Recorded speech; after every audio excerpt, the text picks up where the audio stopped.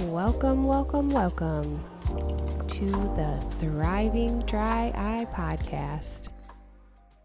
I am so excited to be here today, launching my brand new podcast. My story begins with an unfortunate event that led to a cascade of fear, sadness, depression, learning, growth, wellness, health, empowerment, and thriving. You are here likely because you are my family, friend, or a new friendly face that is suffering from dry eye. I will tell you that one of my doctors stated, if this wasn't such a tragedy, it would be a comedy. It's gonna get dark, but at the same time, the circumstances are completely laughable.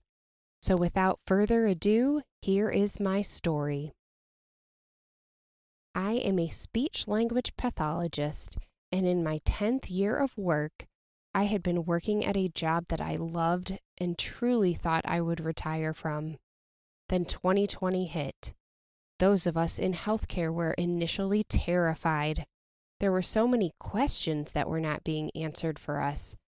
After COVID came to our facility through a patient and then to our staff, my skilled nursing facility stopped taking admissions. It was for the safety of the patients and staff, but due to the lack of patients, our hours had decreased significantly. We asked for a furlough, but we were told that they were doing everything they could to keep us working. In an effort to continue work for the employees, especially the therapy staff, we were allowed rotations as dietary staff, patient assistants, and cleaning. I never thought I would be paid my therapy wage to pass out trays or wash the walls, but they continued to refuse a furlough. On May 19th, I had agreed to a shift cleaning the kitchen. A coworker and myself were cleaning pantry racks, and were using a regular cleaner. When that wasn't working on the tough food residue, as we previously used in our other shifts, we decided to use heavy-duty oven degreaser. We used this when we had our shifts cleaning in the real kitchens. I went to the area where the supplies and chemicals were stored, and in an attempt to refill the bottle, I lifted the sprayer out and unfortunately must not have pulled straight up. This then flung the heavy-duty oven degreaser in my eyes, not just one, but both. I immediately asked a dietary worker for the closest eye wash station. I was thankful when I was within 10 feet. When I turned on the eye wash station, I was shocked to see that the water only came about 2 inches high at the most. I tried to splash the water up into my eyes to rinse, but the water became too hot and burned my hands. I again then asked another coworker if there was another eye wash station, and luckily there was on the other side of the kitchen. Again, to my surprise, the water again came only but 2 inches high, which I again tried to rinse my eyes, but the water became very hot. I left the kitchen and went immediately to the dietary manager, whose office was in the next room over. She escorted me up the elevator, which are known to be extremely slow in our facility, to the second floor kitchen. Unfortunately, this eye wash station did the same thing as the first, and at this point, I did not stop to rinse my eyes, and we headed straight to the third floor kitchen. In the elevator is when things got real. My eyes started burning a lot, and they felt like they were on fire. I started feeling very anxious and super angry because of the lack of proper functioning of essential safety equipment. I've been working in a long-term acute care hospital as a PRN staff, which is whenever they need me, since I started working then 10 years ago. I know they perform safety checks quite frequently, and if this would have happened at my current job, I knew I would have been okay. Unfortunately, again, the fourth eye wash station yielded slightly more water pressure, but still dysfunctional and not for proper rinsing of the eyes. only about 3 inches or so. I tried to splash water up into my eyes and finally asked the dietary manager for cups and moved to the kitchen sink, turned on the cold water, and filled up the cups and flushed my eyes the best I could, with water running down my face and neck. The next part becomes fuzzy because at this point I was crying and horrible thoughts of never seeing again was running through my head. I'm unsure of the exact timeline for the next events, but the dietary manager asked me if I had contacts and that I needed to take them out. Thank goodness she did this. I stopped rinsing and went to take my contacts out, but felt resistance. I have worn contacts since the 4th grade. You heard me, 4th grade. And at my then current 34-year-old self, I know my eye and the feel with great certainty. I peeled my contact lenses from both eyes and threw them away and felt an increase in anxiety and terror because my eyes felt hard, dry, and my finger would stick to them instead of sliding like they always do. I continued to rinse my eyes with the cups, and the dietary manager went to get the maintenance director to increase the water pressure of the eye wash station. At this point, I was sobbing while rinsing my eyes, alone in the kitchen. Eventually, other staff came in, of whom I cannot recall, because my vision was severely disturbed without contacts, and I was seeing with increased fuzziness from what I assumed was the chemical reaction. When the maintenance director came up and increased the water pressure, the eye wash station shot out like a fire hose. I stood a few feet away from the eye wash station as the cold and pressured water rinsed my eyes and covered me from head to toe. Looking back, I was like Chris Farley and Tommy Boy when Rob Lowe is spraying him with water after their cow-tipping escapade. One of my coworkers told someone to get towels, and she assisted me in stepping on the towels so that I would not trip and fall from the water covering the entire floor of the kitchen. Someone suggested they get the nurse practitioner, and my helpful coworker asked if she could get me new clothes. So when she went to get my clothes, the nurse practitioner came in. She looked at my eyes for a minute and stated that I needed to go to the hospital. I asked if I needed to continue to rinse because it had seemed like a delay of 5 to 10 minutes from the start of rinsing, and maybe only 5 minutes of actual rinsing, definitely not 15. I was advised to go straight to the hospital. I recall calling my husband in the kitchen at this point, crying and shaking, that I had gotten chemicals in my eye and was going to the hospital. I told him that I would keep him informed, and my helpful coworker assisted me in walking to the bathroom to change my clothes. I was shivering from the cold water all over myself and the trauma from the events that had transpired. She asked if she could help me get dressed, but I was able to do it myself very slowly, shaking the whole time. I went to my office to get my purse while my helpful coworker went to get her car. The rehab manager met me outside of my office, heading to the front door, and asked if he could take me to the hospital. He also apologized for what happened, but I kindly declined because I knew that my helpful coworker would be able to assist in my care and ask the right questions to the hospital doctors if I was not able to. They gave me the paper that has the description of the chemicals, and when I looked at it in the car, I saw that the chemicals for the heavy-duty oven degreaser stated that you needed to wear eye goggles. Of course, we should have been wearing eye goggles.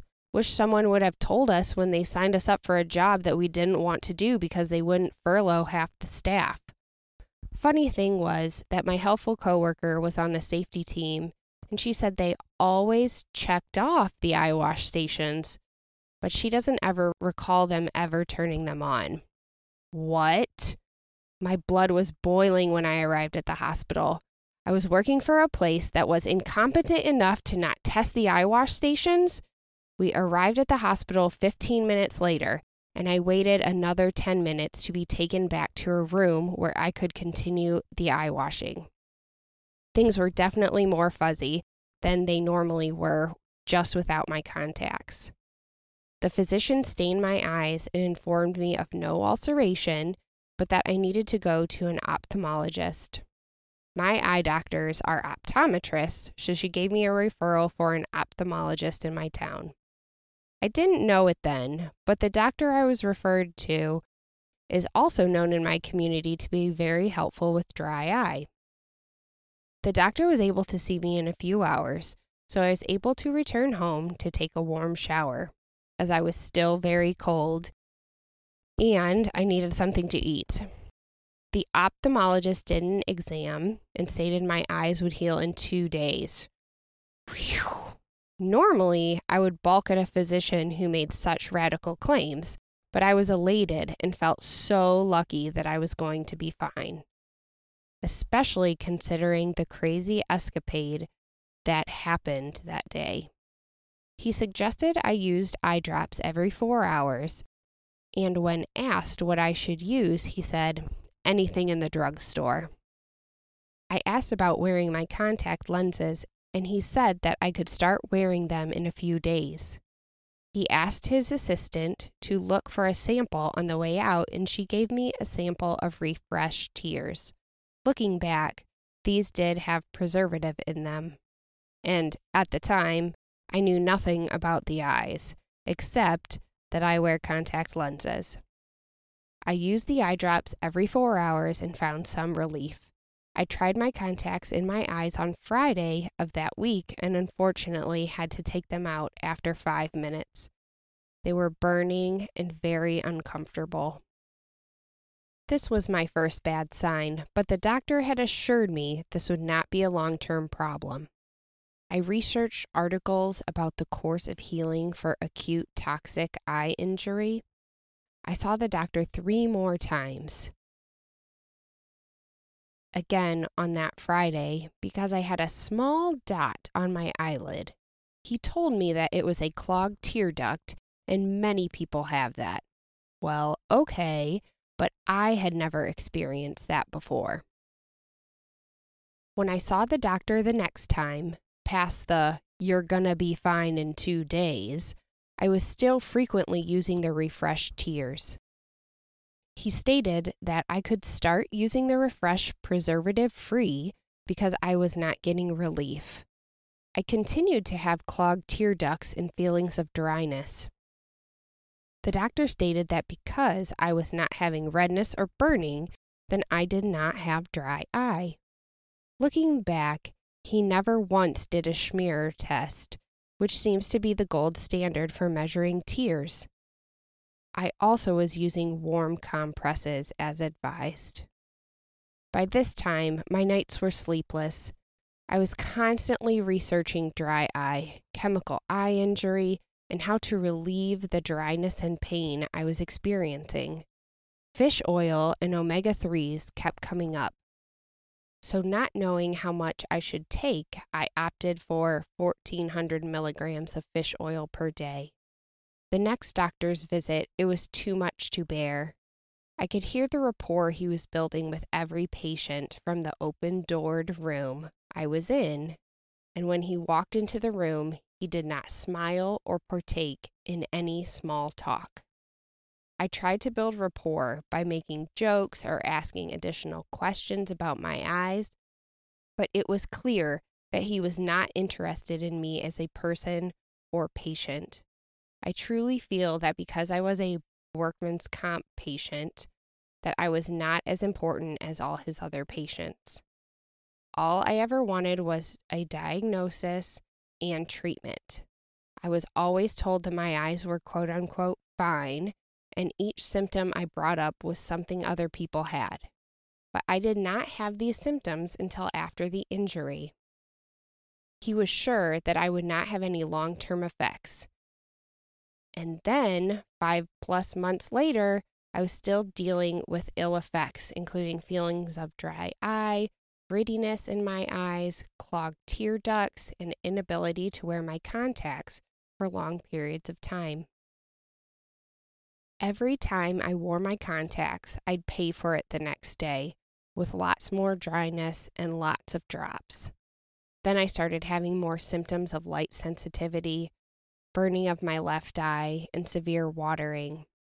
3 months after the initial injury, I started using an eyelid cleaner, hypochlorous acid.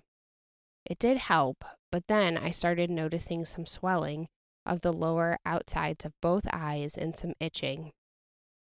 At some point, I also started taking AREDS2 to help with my eyes, but it caused nausea, and as a result, I wasn't taking it every day. The eye drops honestly seemed to make it worse.